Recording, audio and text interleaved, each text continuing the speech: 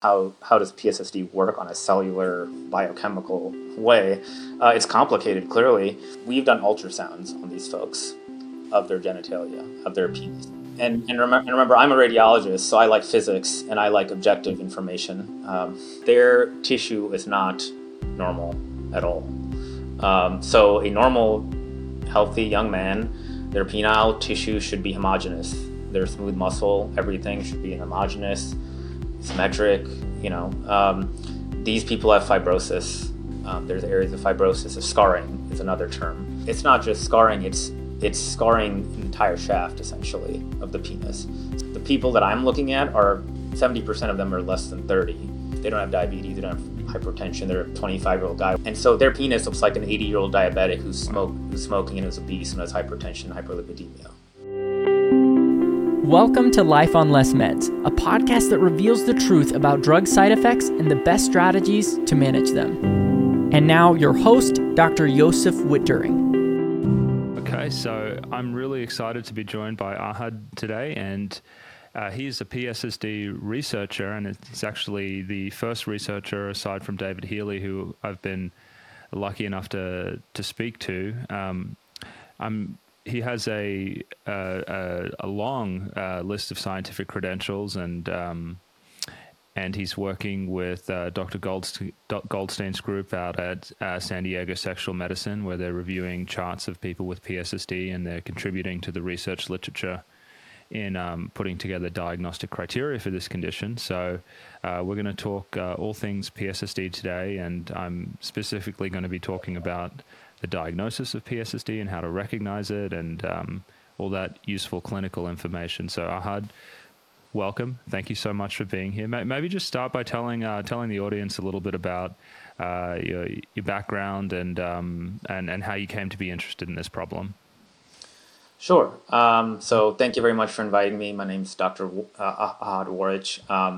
Give you my educational background. I was a biology major at the University of Chicago. I have a medical degree from the Johns Hopkins School of Medicine, and I have a master's in public policy degree from the Harvard Kennedy School of Government. Through my, at Hopkins and Harvard, you get connected to a lot of different folks.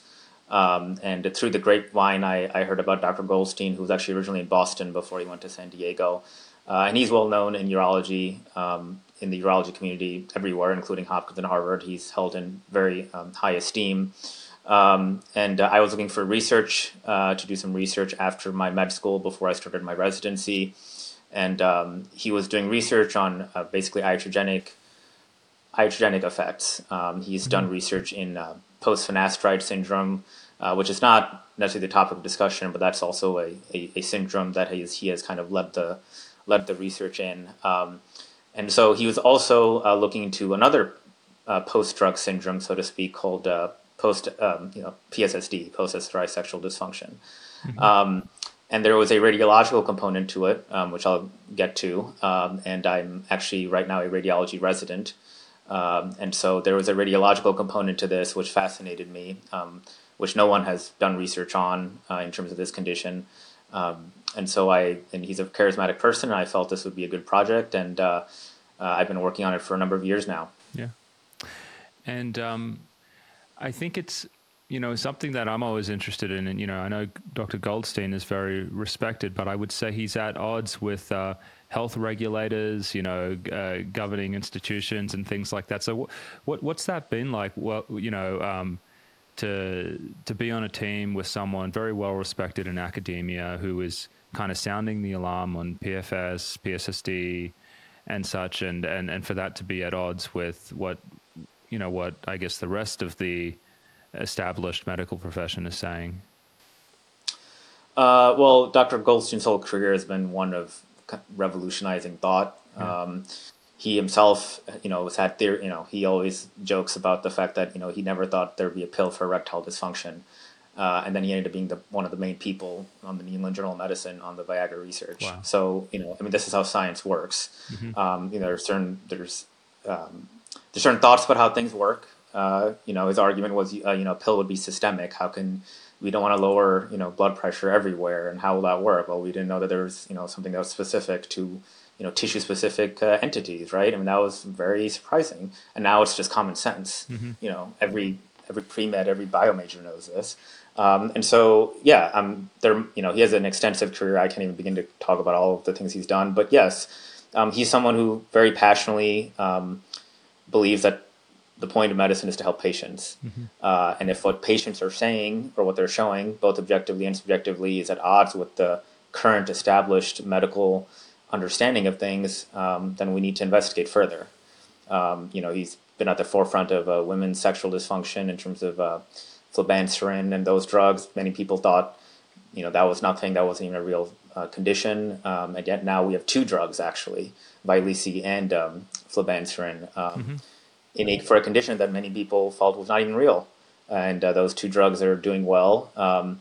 And Dr. Goldstein believes that science is about analyzing and revamping our understanding constantly.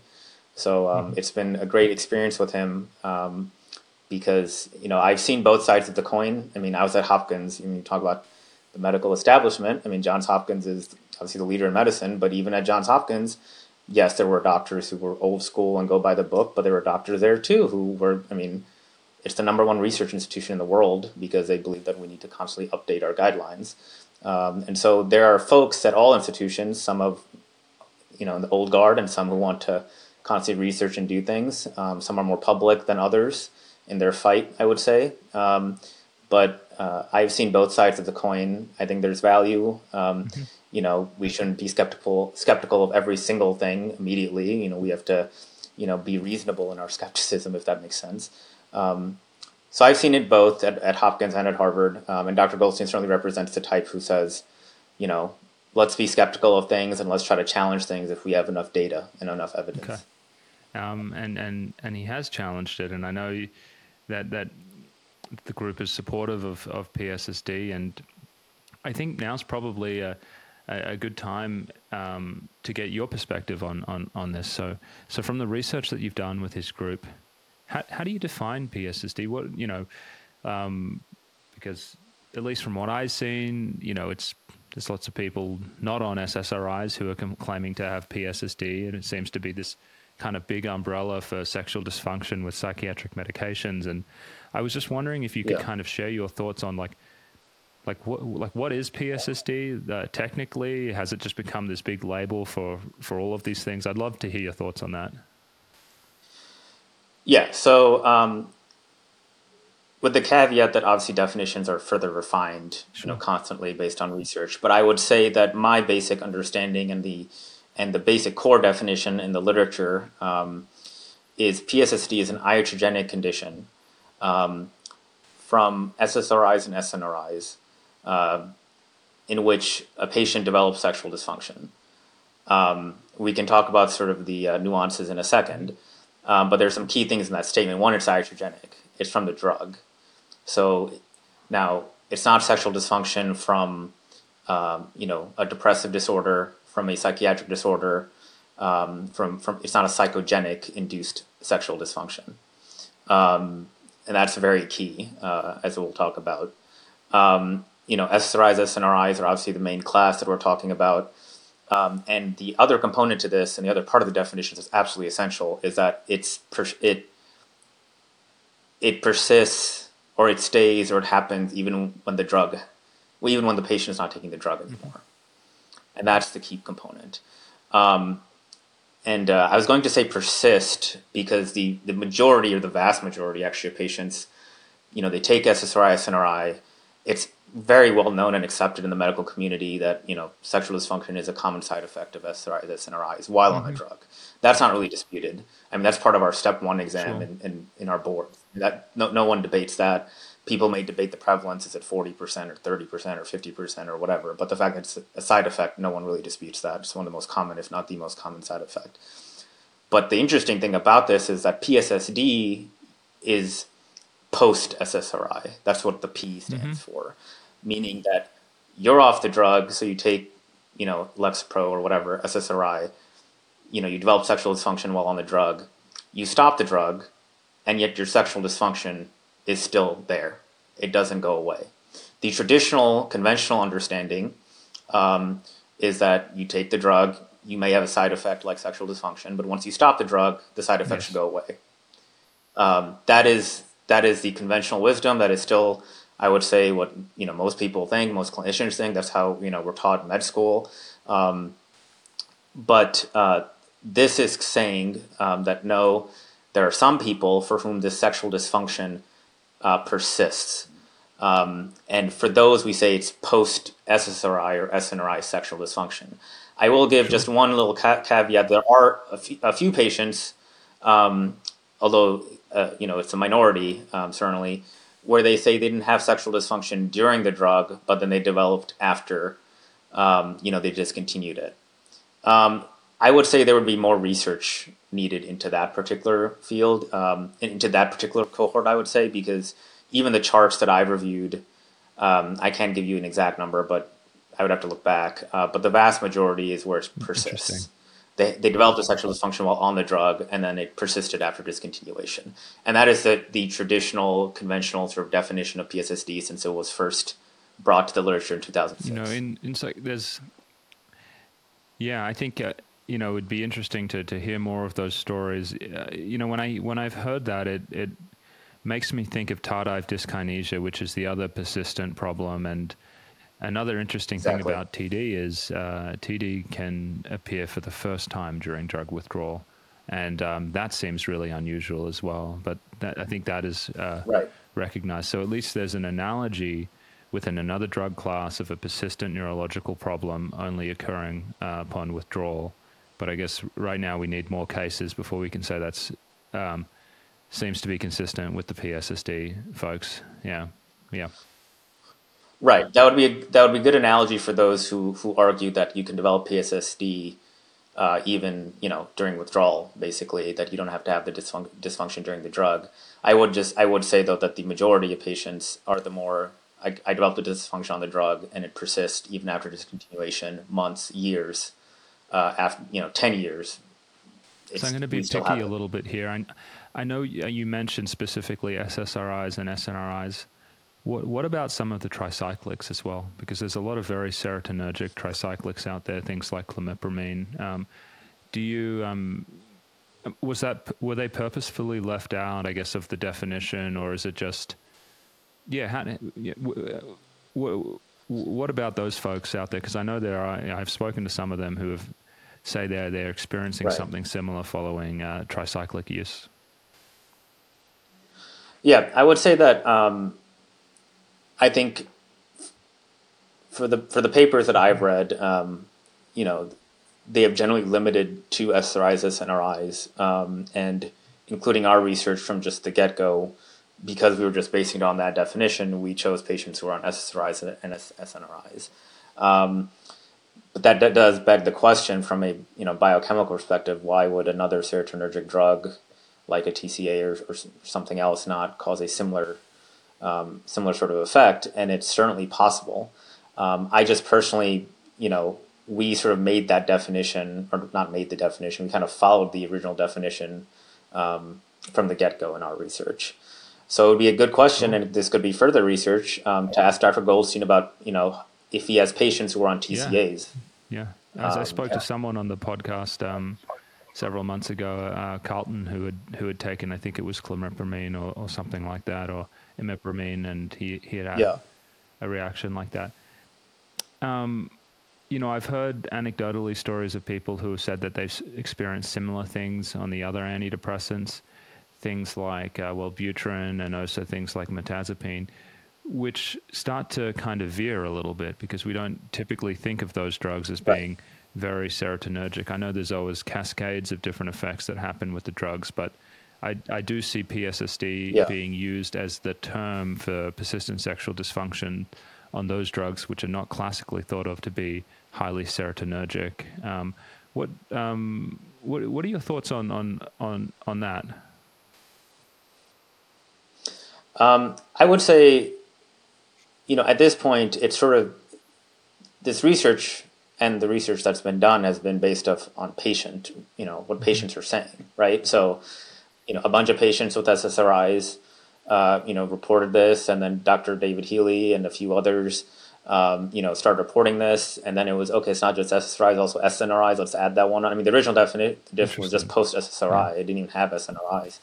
And then it was like, well, certainly SNRIs, and that also makes sense. I mean, but SNRIs should be added.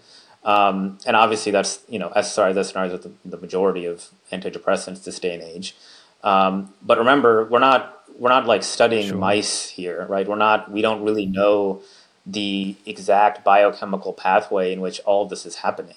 And so in terms of, there are different theories, obviously, are the receptors desensitized, permanently? Are there epigenetic changes? Is there some sort of combination of serotonin, dopamine sort of dysregulation? All these theories. There's a great paper by Dr. Mulcanji comparing PFS and PSSD. And obviously finasteride is, a very different, or ostensibly, I should say, a different, completely drug class, everything. But he, and again, he was proposing mechanisms, but he was like, is there some commonality between PFS and PSSD? And we don't know. I mean, to be honest, we need more research. And so I would say, are these, how much commonality does PFS, PSSD have on a biochemical level? Mm-hmm. I'm not sure. I think the general idea, which is what you're getting at, is absolutely crucial, is that the idea of post-drug, quote unquote, syndromes, and, tardive dyskinesia is the one thing that, again, we get taught that in med school. Mm-hmm. That's not really disputed anymore. I mean, we know of that, but, most doctors and most patients, for most drugs, it's like you have a side effect and goes away when you stop a drug. That's sort of the general concept. I think the paradigm shift here is similar to tardive dyskinesia. Are there other drugs, that can cause these side effects that even when you're not on the drug? And so do we need to create a different term like PSSD versus post-TCA syndrome or post, Accutane, actually another drug, in the derm community that's been researched. In fact, there's a website, that's basically PFS, PSSD, and post-Accutane syndrome. So these are three completely, ostensibly very different drugs, and for different indications, all that. So this is more of a classification sort of thing where, the people who are saying they take TCAs or other drugs and they have similar components, maybe that's another thing. And then it's just a matter of how much commonality is there and do we need to have different terms? Yeah, I think the point to make is that it really is an evolving science. And, I guess when the research project started, it sounded like you were looking for a very pure sample so you could do very good, consistent research on something. You weren't trying to take a stand and say it only happens with this class of drugs. That was just where you were starting. And then as science evolves, new terms may be available. The terms may be updated. And it's just kind of where we are at the moment. 100%. So it wasn't as though I went through every single chart he's ever done and was like, okay, which one of these have a post-drug syndrome? And X percentage or SRI, SNRI. That would be the study to get at your question, basically. And not just Dr. Goldstein, but everybody's patients. Everybody's taken a TCA or taken whatever, and then let's see how many of them have this, and then overall. But our research, or my research specifically, started off by saying the patient needed to have an SRI, SNRI in their patient history. How many charts have you reviewed of patients who have come forward believing they've had PSSD? So quite a lot. We keep, for this research, our goals, and I've been working on this paper for now almost 4 years now, and we keep sort of expanding this project because there's so many aspects to this, and we've debated about splitting this up into little papers or bigger papers, and then we kind of keep changing our sort of inclusion criteria. Right now for the paper that we're probably going to try to publish at the end of this year, early next year, I think in the 40s, because we wanted a very, very pure sample.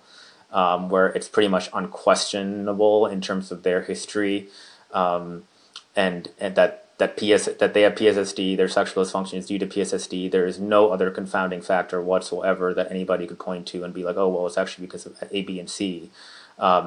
Remember, in real life, just like with any medical condition, some people have multiple things going on, right? Someone could have, someone could have sexual dysfunction because of trauma, because of PSSD, because of whatever. There's multiple things, And so that doesn't diminish PSSD as a condition. But right now, remember, one of our goals, we have multiple goals, but one of our goals is to just, again, reinforce the fact that, these patients, these are medical charts. These are not just a questionnaire that you enter online. These people show up in a clinic, headed by a doctor who's, well experienced, who has very detailed charts, who has very detailed history, physical exam, labs, you name it, radiology, everything, the whole 9 yards, and multiple visits in the vast majority of cases.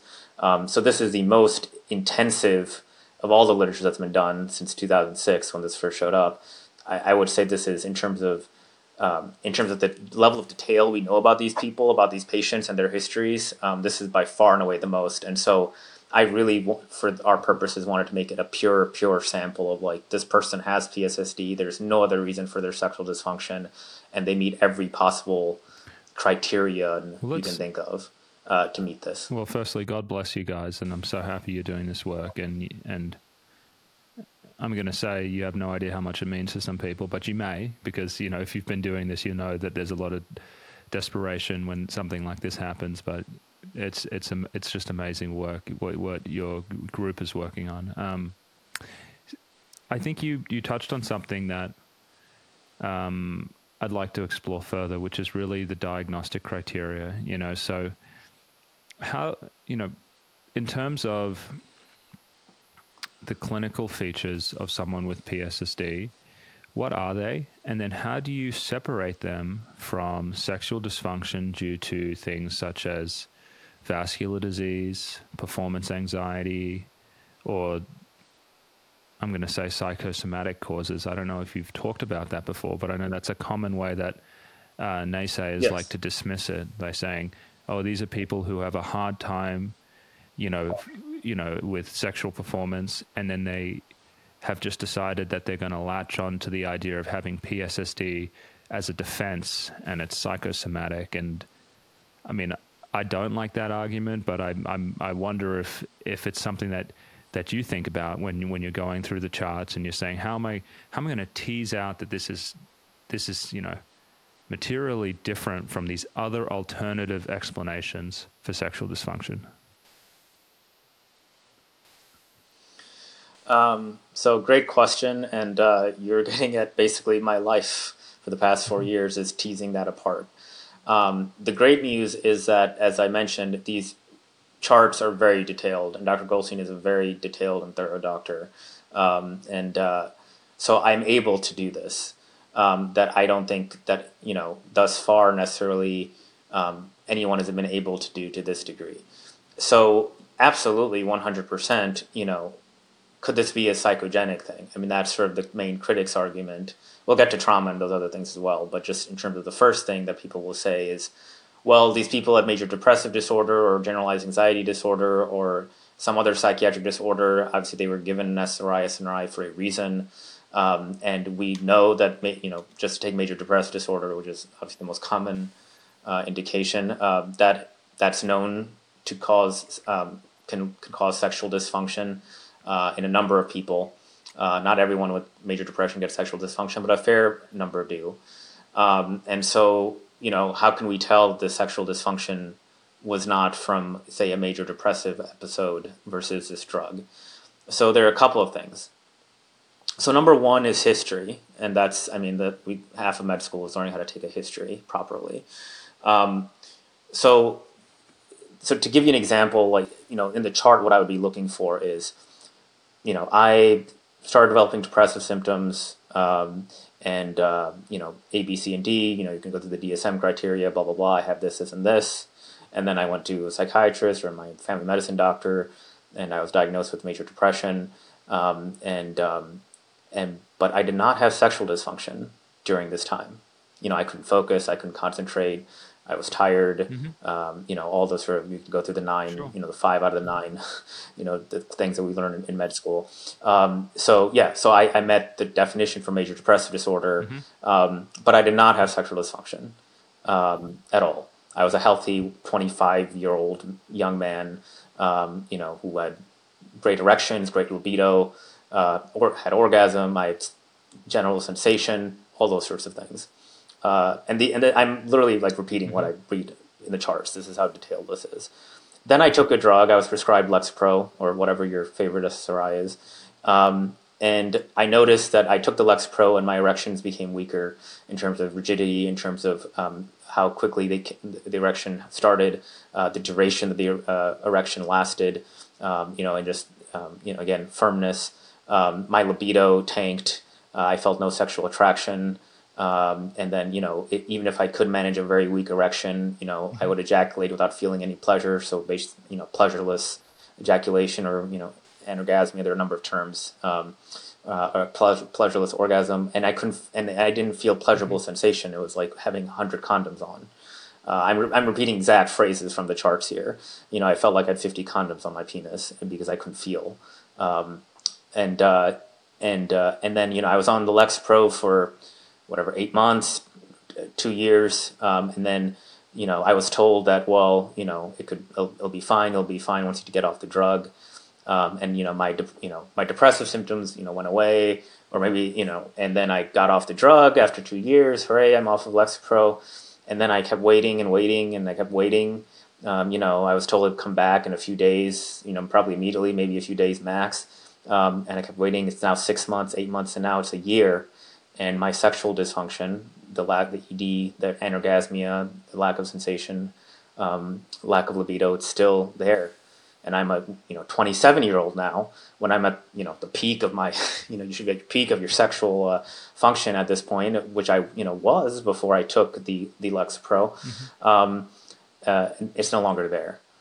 So so that's the classic story for PSSD, I would say. And so it's all about taking a history. And so that would be my number one point to your question. There are further things. Number two, major depression does not cause sensation issues. Like, that's not a thing. Major depression, if it causes sexual dysfunction, it can cause libido problems. It can cause, erectile dysfunction. It does not cause lack of sensation or general anesthesia. There are a number of terms for this. That's not a thing that depression is known for. If anything, we give for premature ejaculation, it's kind of the opposite problem, where you have too much sensation and therefore you ejaculate too quickly. And so we give, a type of SSRI, if you will, for that, for premature ejaculation. So it's not completely crazy to think, oh, well, it might affect sensation in some way, except it's the opposite problem where the drug takes away the sensation. As far as I've done my research, I don't know of any literature which shows major depression causing general anesthesia. Well, let me say this, there's, because I'm going to play devil's advocate, because I know that somewhere someone's going to be saying this. They'll say, but, functional neurological disorder, conversion disorder, hysteria, whatever name you want to give it for these psychological symptoms. I've seen it cause paralysis in some people. I've seen it cause blindness in some people. Why couldn't it cause genital anesthesia? What do you say to arguments like that? Because I've heard them. Well, I was going to give my third point, so I don't think they're going to have an answer for the third one. So the third point would be, what we're doing is we've done ultrasounds on these folks of their genitalia, of their penis. And remember, I'm a radiologist, so I like physics and I like objective information.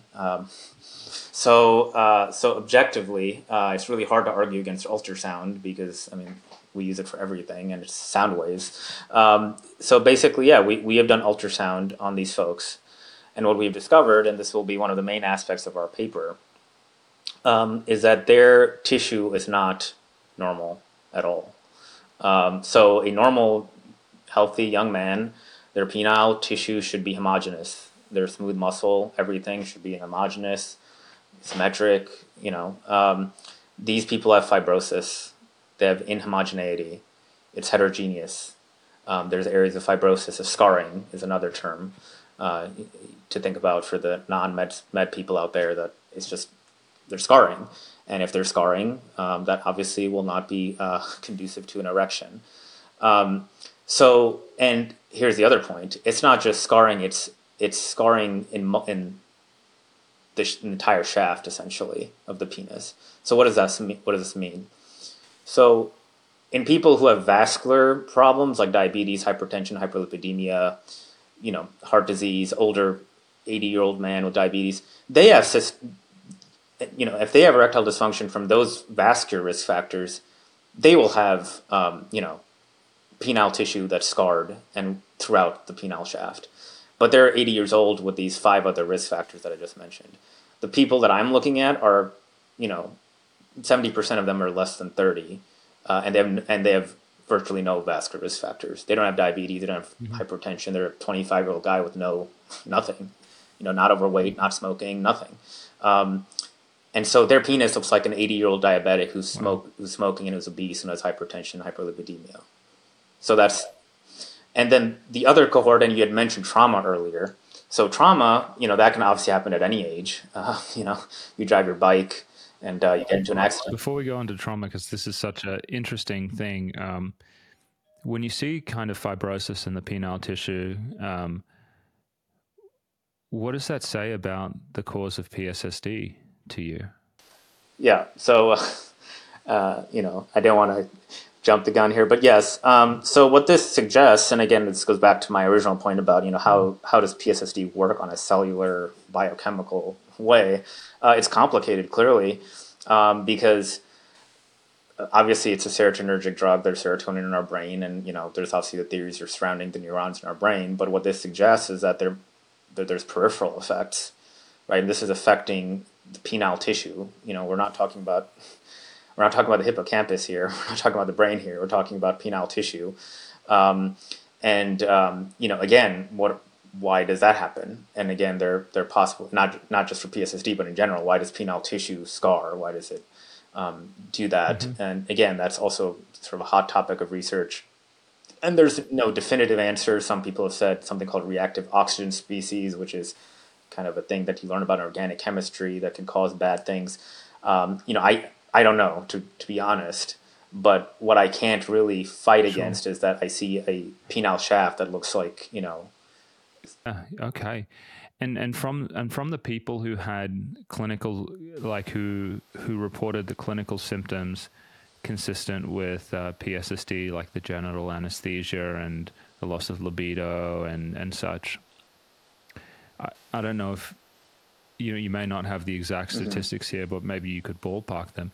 Do you know roughly what percentage of those people with those who reported the symptoms had corresponding changes on ultrasound?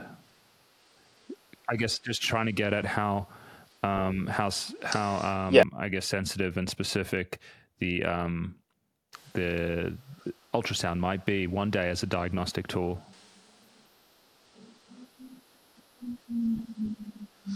Right. So I would say the vast majority so we would do ultrasounds on people who had erectile dysfunction. That was the ticket to getting an ultrasound. The vast majority of our PSSD cohort had erectile dysfunction. There were a handful. I don't quote me on the numbers because they're liable to change as I'm still working on this, but I would say less than 10%, probably less than 10%. And they would have the other problems, the libido and the orgasm issues and the sensation issues. But 90+% would have erectile dysfunction, plus those other symptoms that we talked about. And so of those people with the 90% of who had ED and thus got an ultrasound, the vast majority had some level of erectile inhomogeneity. I mean, the vast majority. I'd love to give you a number, but honestly, we're still calculating the numbers, so I can't tell you the number. Hanging out for the paper. I hope it's going to drop a bombshell in the world, because it really should. Something this big. Well, the other bombshell this is sort of related to the same topic, but the trauma cohort is very interesting because obviously young people also get trauma, and remember when people think of ED, they think of, again, the 80-year-old diabetic who's obese and who's smoking cigarettes and has, hypertension. These are 25-year-old healthy young men who have zero vascular risk factors, none, and their penis looks like the 80-year-olds. But then, we have another group of people who are in their 20s or 30s who, underwent trauma, because they were in a biking accident or whatever, or they're playing sports or something, and they have erectile dysfunction. So they're, roughly the same age group. Young people, in other words, trauma people. So they have fibrosis too, but their fibrosis is limited to a very specific part of the penis, the part that underwent trauma, right? So that makes sense, right? It makes sense that where they had the trauma, that's where the tissue is inhomogeneous. And so we have this PSSD group and these two control groups. We have a trauma cohort of young people, like the PSSD people. They're young, and they also don't have vascular risk factors or anything, and they have an homogeneity in a very specific part of the penis where they had trauma. And then you have the vascular group, which are 80-year-old with a bunch of risk factors, and their penises look like the PSSD penises. So we have, no one's done this research before, and it, as you said, it's an objective, and that's what radiology is. That's why we use it in medicine. It's an objective way to assess things. And to your earlier question, the original question about is it psychosomatic or whatnot, I don't know about any psychosomatic thing that would cause tissue degeneration. Mic drop. There you go. Yeah. I think, this is really, really exciting. I want to touch on another element that frequently gets rolled into PSSD, and I want to hear what you think about it. When I've probably spoken to, I'd say maybe 10 people with PSSD in the last year, and not only do they describe the kind of the sexual dysfunction that we've been talking about, they frequently talk about a kind of an emotional blunting that's almost dissociative in effect. It's like I feel separated from the world around me. I'm having some difficulty thinking clearly. I have some brain fog, and very, very unnerving, very unpleasant, feeling completely disconnected from things. And many people have said that that's actually the thing that makes them the most unhappy about the condition. I was wondering if you could speak to that. I don't know if you've. Right. Do you think that has relevance in the diagnosis of PSSD as being maybe part of a syndrome, or just share any thoughts about that? No, it's a very important question, both from an academic perspective in terms of defining this, and also clinically in terms of with patients. So here are my thoughts. I would say PSSD originally and classically, and in the majority of the literature thus far, has focused on the sexual aspects. From 2006 to Dr. David Healy's papers, they have focused on the sexual dysfunctions. So the question is, are there non-sexual aspects to this? So here are my thoughts on this. I think, so if we go back to that patient example, they had something for which they were given an SNRI for, right? MDD, major depression, generalized anxiety disorder, some other psychiatric disorder. You could argue they may have been even misdiagnosed with depression. Maybe they were going through grief or heartbreak or something. But my point is that they were going through some mental distress for which they went to a doctor, and rightly or wrongly or whatever, they were given a drug. Okay, so we did a really good job, as I mentioned, trying to distinguish, those things, whatever their mental distress was, whatever psychiatric disorder they had or didn't have, from their sexual dysfunction, because we wanted to make sure that to argue against these sexual symptoms are not psychogenic in etiology, that they're iatrogenic, right? So we did that job. So now, okay, so let's accept that for a second. Now the question is, okay, this patient, they have sexual dysfunction. So there's a couple of things that can happen. So sexual dysfunction from any etiology is known to cause distress, and it's also been shown to lead to major depression. Any stressor, if sufficiently severe enough, and given obviously right genetics, blah blah blah, can precipitate a major depressive episode. Any stressor can, and sexual dysfunction is a stressor for many people. And so, and I can tell you that we have various means of measuring this, but pretty much everybody in the cohort of PSSD folks had very high levels of distress due to their dysfunction, sexual dysfunction. They were upset and angry and all those things. And I would not be, and a further cohort of that, whether they had originally major depression or they didn't have it, they may have developed depression secondary to the distress of having sexual dysfunction, right? So that's a possible group too. So that's obviously sort of reactive or secondary, if you will, to having sexual dysfunction. If they have, developed a major depressive episode due to that.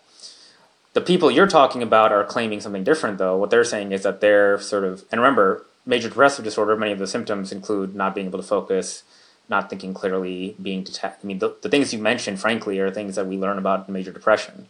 Severe states of anxiety can often precipitate dissociation and disconnection from the world as well. Right, 100%. So yeah, anxiety as well. So, but what they're trying to say is, well, this my brain fog or my lack of cognitive focusing is from the drug itself. That's also iatrogenic. So then the job would be of a researcher and a clinician, but researcher at this stage certainly, is to be like, okay, your brain fog or your cognitive disassociation or your isolation, all those things you're mentioning, is this from the drug or is this, secondary to your distress from your sexual dysfunction?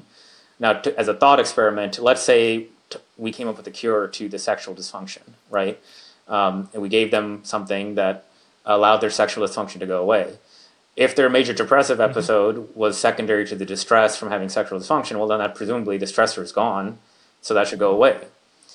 If, however, their brain fog, et cetera, is from the drug itself, and their sexual dysfunction is cured, and they still have brain fog and they still feel detached, well, then that would suggest that it's actually from the drug.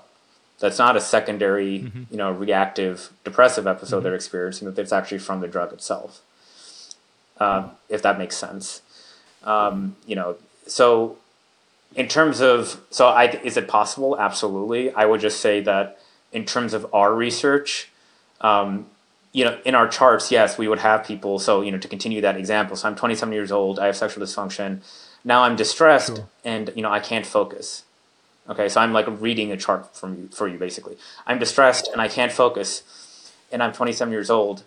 So when that sentence, do I interpret that I can't focus as, oh, this is a secondary depressive episode or, a reactive secondary episode to your sexual dysfunction, or is this actually also from the drug? I can't tell that. And our charts, remember, Dr. Goldstein's a sexual medicine doctor, right? So he, in terms of teasing that apart, that was not really the prime focus necessarily of his clinical visits per se, nor in terms of, and I think it's a very good thing to look into, but we need a way to develop and distinguish those two things. It's interesting, yeah, because no one's taking an ultrasound to the brain to find to find signs there. Maybe one day we'll find something on fMRI or some of these other tools that they could look at, but it reminds me in many ways of the suicide issue with antidepressants, wherefore, after, and this is another David Healy thing, when he was talking about it in 1991, they were saying that, the patients who were claiming that the drugs made them more suicidal were, it was coming from their underlying depression and not from the drug. And it took about 15 years for people to finally realize that that was not the case. And, all central nervous system drugs, have paradoxical effects in some people. And if they happen in people who are depressed, it could make them suicidal. Just like if you were smoking weed with a bunch of your friends, 4 out of 5 might be pleasantly relaxed and laughing, and one person might be paranoid and not having a good time. Drugs do not have uniform effects in all people for reasons we don't understand.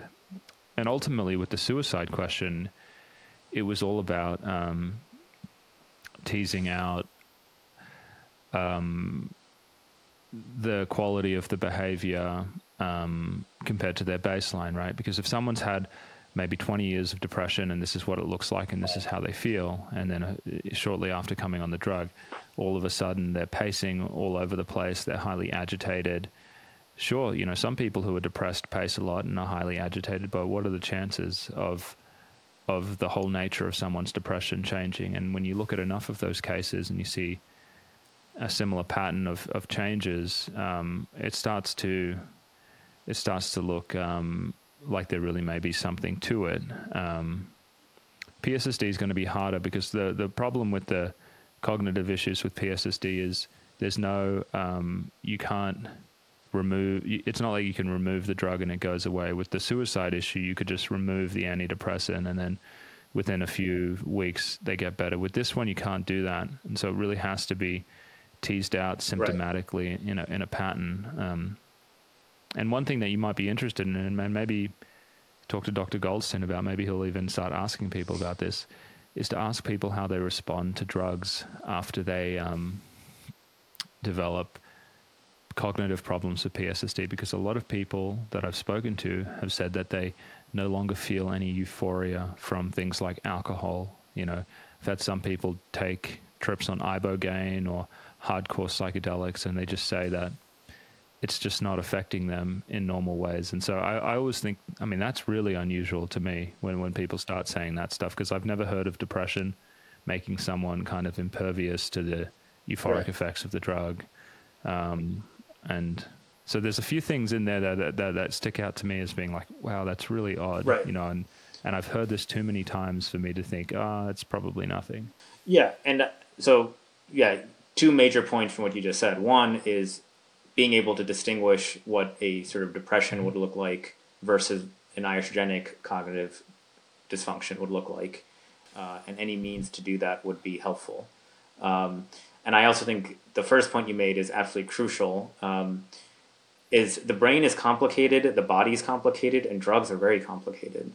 And their interaction is then multifold complicated. And, we need to have some humility as researchers and clinicians in academia that, it's complicated. And so there may be multiple subtypes. Maybe there are some people who have, say, the pure sexual version of PSSD, where they have sexual dysfunction, but they don't have the cognitive things. I've seen patients have that too. And maybe there's another cohort where, they have sexual dysfunction, but they also have cognitive effects from the drug itself. And it's not due to depression. It's not, depression. It's not their original depression. It's not their depression secondary to their, if they even had depression secondary to their sexual dysfunction. It's truly from the drug. And that's a cohort of people. And for them, they could be, there's no subtypes of PSSD yet, right? But the reason why we have subtypes of diseases is because people develop and research more, and then they find there are different cohorts of people who react differently. And so there may be two different cohorts of PSSD, and we'll label them later. The point is what you said, is that with any drug, pharmacologic, anything can cause all sorts of effects. And we need to be humble in terms of labeling things and revise it as needed. It's interesting, it was just dawning on me that there could be a cohort of people out there who don't have sexual dysfunction, but they just have blunting, because when we think about it, what are the most common effects of these drugs? They're emotionally constricting, 100%. They reduce anxiety, and for a lot of people that feels like blunting or dissociation, this kind of separateness. And just like the sexual dysfunction may endure afterwards, maybe these states of disassociation could endure by other means, by there just being some way that the brain is not able to essentially spring back after the drug has been removed, for reasons that we don't understand. And so they could occur together, they could occur separately, and yeah. And to that point, just, so, if we think about,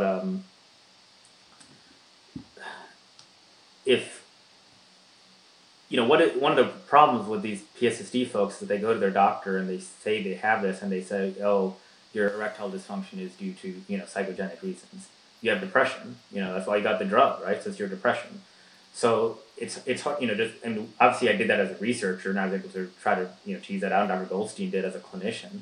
But I'm talking about your average person goes to their internal medicine doctor, and they're like, well, we have you're psychogenic, it's performance anxiety, it's, whatever. Mm-hmm. So similarly, for those people who are arguing about their cognitive dysfunction, they'll get the same response from many clinicians, which if they say they're, they feel, they have brain fog, oh, it's just your depression, it's just your depression in a different form, and then they'll probably give them another psychotropic drug, maybe a different SSRI. So the point is that with all of this, it's trying to tease apart through history, through other things like what you were saying in terms of response to other drugs. That's another avenue. If possible, maybe certain specific symptoms may be different, And then again, what are the odds that someone's, say, manifestation would be different than their, depression or whatnot, or normal depression? And then the third thing is, if possible, objective things, which, as you said, we can do that for the penis, although, this hasn't really been done for the penis either. This is pretty, this is relatively new even within urology. But then, as you said, fMRI or something, if there's some way to objectively tease these things apart and say, whether it's your sexual dysfunction or your brain fog or both or whatever, is this from a drug? Is this from a psychiatric disorder? Those are all different avenues to try to distinguish this. And until we do so, there will, again, as I said in the beginning, there are doctors who go with the old school thought and doctors who want to, be the revolutionaries. I think it's important to be in a happy medium. It's important to be, think of common things, but then think of possible exceptions. And ultimately, we need is data. And that's the great thing about our papers. We have data. Mm-hmm. From being in close contact with Dr. Goldstein and looking at charts over time, what can you tell me about the prognosis of this condition? Yeah, so, Dr. Goldstein, I would say that's pretty much another paper, because and that will we'll think about trying to do that too. The only thing is that that's what I actually started doing 4 years ago, and then I kind of switched more to the diagnostic side. I would say the prognosis is mixed. I would say many don't show improvement, but some do show improvement. But to tease apart why and how is an extraordinarily complicated question, in part because Dr. Goldstein uses a lot of different tools at his disposal in terms of attacking this. And then in terms of trying to tease apart, what treatment is working or not working, that would be a whole research project in of itself. I would say just generally though, yes, there are definitely patients of his who have improved, and there are a few patients who have recovered. But there are also a few patients who have not recovered. So I know that sounds very vague, but I would be lying if I tried to give you numbers. But I would say there are people in all those groups. I would say that at least Dr. Goldstein, he regularly he sees PSSD patients regularly in a clinical level, and he treats them, and he attempts treatment and various treatments. And he's one of the very few who do in the world. And so I think, I think that sitting at home and not doing anything, at least, there are obviously many PSSD forums out there, and you will see people who are, have had this for 10 years, 15 years, just years and years, mm-hmm. and nothing's happening, and they try various things, horny goatweed and all these sorts of, herbs and whatnot, and maybe it'll have some positive effect that's partial and transient, and maybe there is even something to it. Again, I'm not dismissing horny goatweed. I'm not dismissing anything, because we don't even know what the pathophysiology of this is per se, let alone what would any positive iatrogenic effect would be. That we're not at that level yet. But I would say that many of the people on these forums don't recover, and the prognosis is because there's no set treatment for this. There's no consensus. Well, I guess what I want, on the forums, the forums for a lot of these drug-induced injury places, they tend to accumulate over time the worst cases, because the people who recover tend to leave. But I was hoping, in a kind of a cohort that might naturally just present, we would see something different, because you go on the forums, it's all doom and gloom. But it sounds like, like you said, you didn't say it's mostly bad. You said it's mixed, which is, maybe some people recover. Yeah, I don't know if you could speak to that. I work a lot with people who have kind of neurological problems when they come off benzodiazepines, and for them, I would say about a third recover within 2 years. The rest of them about the next 60% by year 5, and then there's a small group where it goes on. I don't know if you're anywhere close to kind of taking a stab in the dark for what seems to be happening in a in this sort of all-comers cohort of people just turning up saying they have it, as opposed to just this online forums where everyone's super sick. Yeah, so I would say that so it's a great point about the PhD forum that people who recover often don't come back, for whatever reason, or maybe they did try something and it worked, but they don't necessarily explain what worked. So that is true. I would say that yes, but part of that may also be true for our folks. I mean, there were patients who would show up every year and then they disappeared, and they didn't show up again. So why aren't they showing up to our clinic anymore, right? I mean, so and then it's sort of the ethics of research in terms of, well, should I call them and be like, hey, why aren't you showing up to San Diego Sexual Medicine anymore, and say, oh, you recovered completely from sexually and you don't see a doctor anymore? Congratulations. I mean, that would be something to do, but potentially, although there's I would have to think of the ethical ramifications of that in terms of research. So there, in other words, people drop out. The people who stay, as I said, I would love to give you numbers, but I honestly don't know the numbers, and I don't want to make them up. I'll look for the paper eagerly, because I'm hopefully it comes. Well, I should just this paper that we're hopefully the end of this year, early next year, is going to be more focused on the ultrasound, the diagnostics. It's not going to be focused on treatment per se. That is a very good idea for a follow-up paper. Yeah. But what I would say is that there are groups of both. There are some people who have completely recovered. There are some people who have tried all the things that Dr. Goldstein is trying, and they've maybe shown some improvement, but it's transient or whatnot, or it's partial. And then some are happy with that, and they're like, well, I have partial improvement, and I can have it's a mixed bag. That's the best I can say. I mean, partial improvement's always a good sign. It's showing that the body is pushing back against the changes and recovering, and trajectory is everything, I think, with recovery from these injuries. A few more things I wanted to ask. One is just a simple one. How long does someone have to have sexual dysfunction after being off one of these medications for it to start to be considered abnormal, like PSSD territory?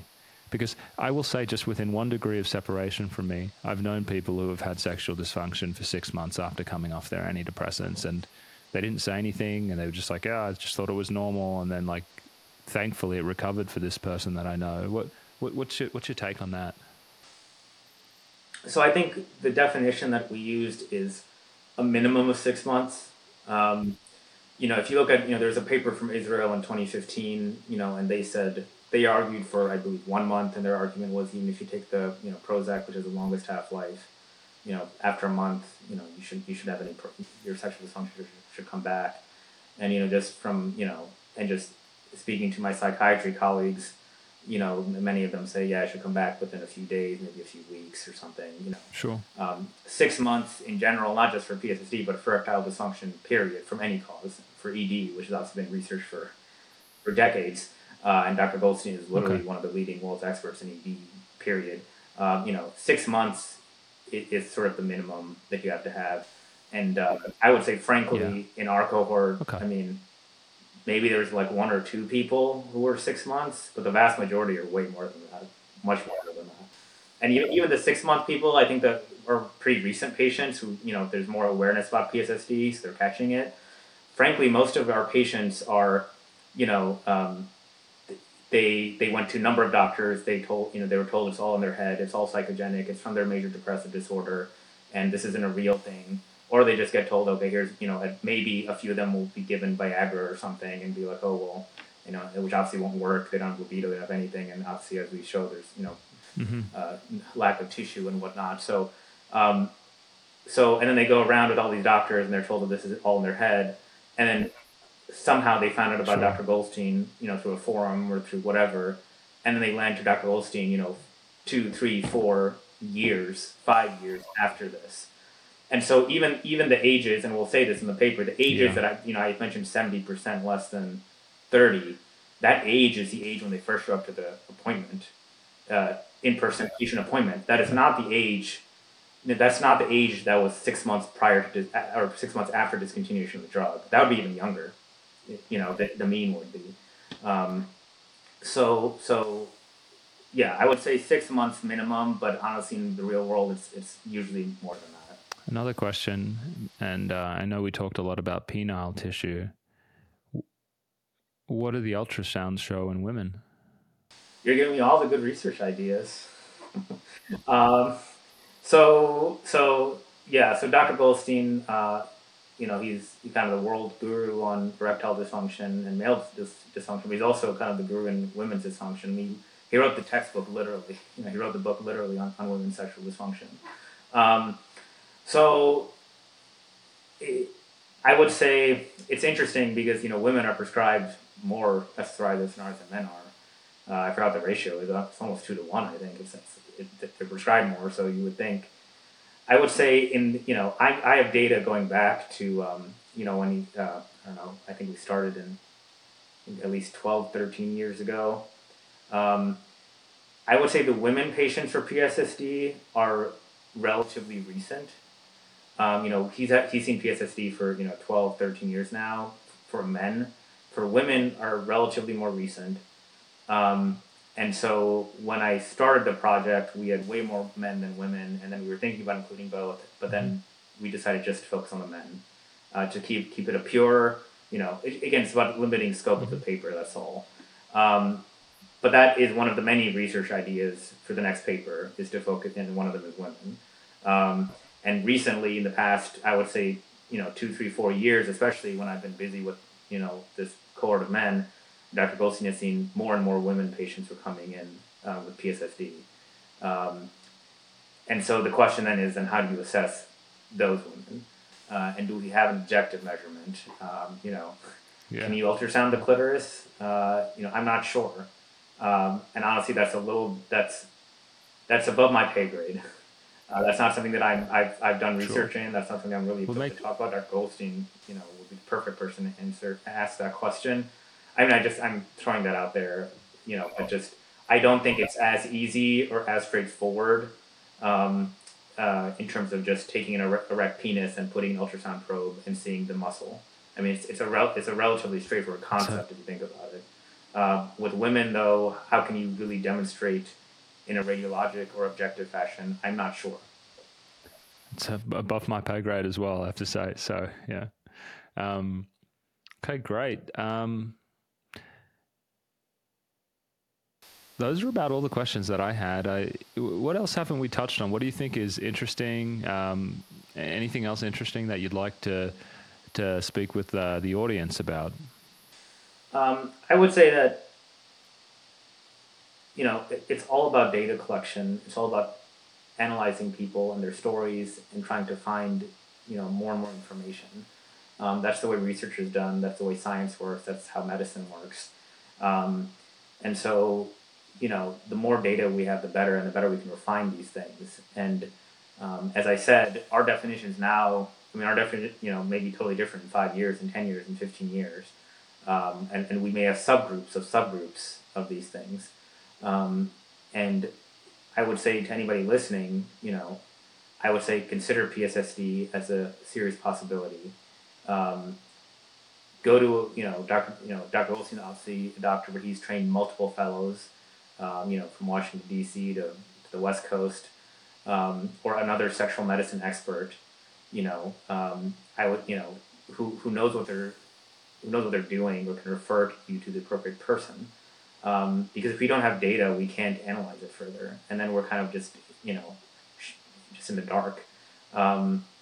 And I would say it's something that antidepressants, I think, are now like the leading drug class in the country. I think they've surpassed statins, even if I'm not mistaken. I think they're second, now they're first. I mean, I think like 15% of American adults are on antidepressants, or 10%, or some insanely high number.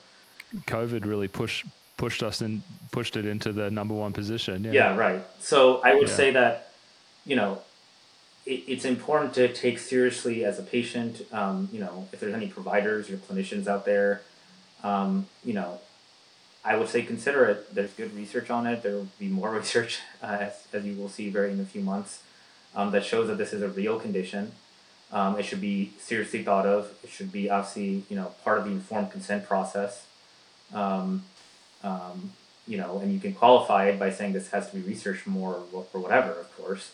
But it is what it is. And I would say that whether it's a researcher, a clinician, or a patient, or maybe a family member of a patient, take PSSD seriously and try to invest in it accordingly. And if you're a patient, go to the appropriate doctor so you can try to get better, and or just give us more data so we can learn about it further. And that may help you later on, even if it doesn't help you immediately. And so I would say there are very smart people working on this and thinking about it, but we need help, as much help as we can, to raise awareness about this. There's a paper just published, I think this year, the same Israeli group, and they were trying to calculate the incidence or prevalence of this. Even if it's a small percentage, 1% of 15% of American adults, or even 0.01% rather, that's still hundreds of people, thousands of people potentially. It's like tens of thousands of people. Yeah, probably. Yeah, who have this. Yeah. It's millions. There's millions of people on these drugs. Well, great. I want to thank you so much again. It's been a pleasure talking to you, and really excited to read all the publications coming out soon. Thank you for listening to today's episode. If you want to see the full video interview, we also post these to YouTube. Just go to Wit During Psychiatry on YouTube to find those. You'll also find several YouTube exclusive videos from Drs. Yosef and Marissa posted several times a week. Finally, if you need help with your drug taper, getting a second opinion, or managing your post-acute withdrawal, come visit us at witduringpsychiatry.com. Our sole focus is on helping patients regain control of their lives and achieve optimal mental health on as little medications as possible.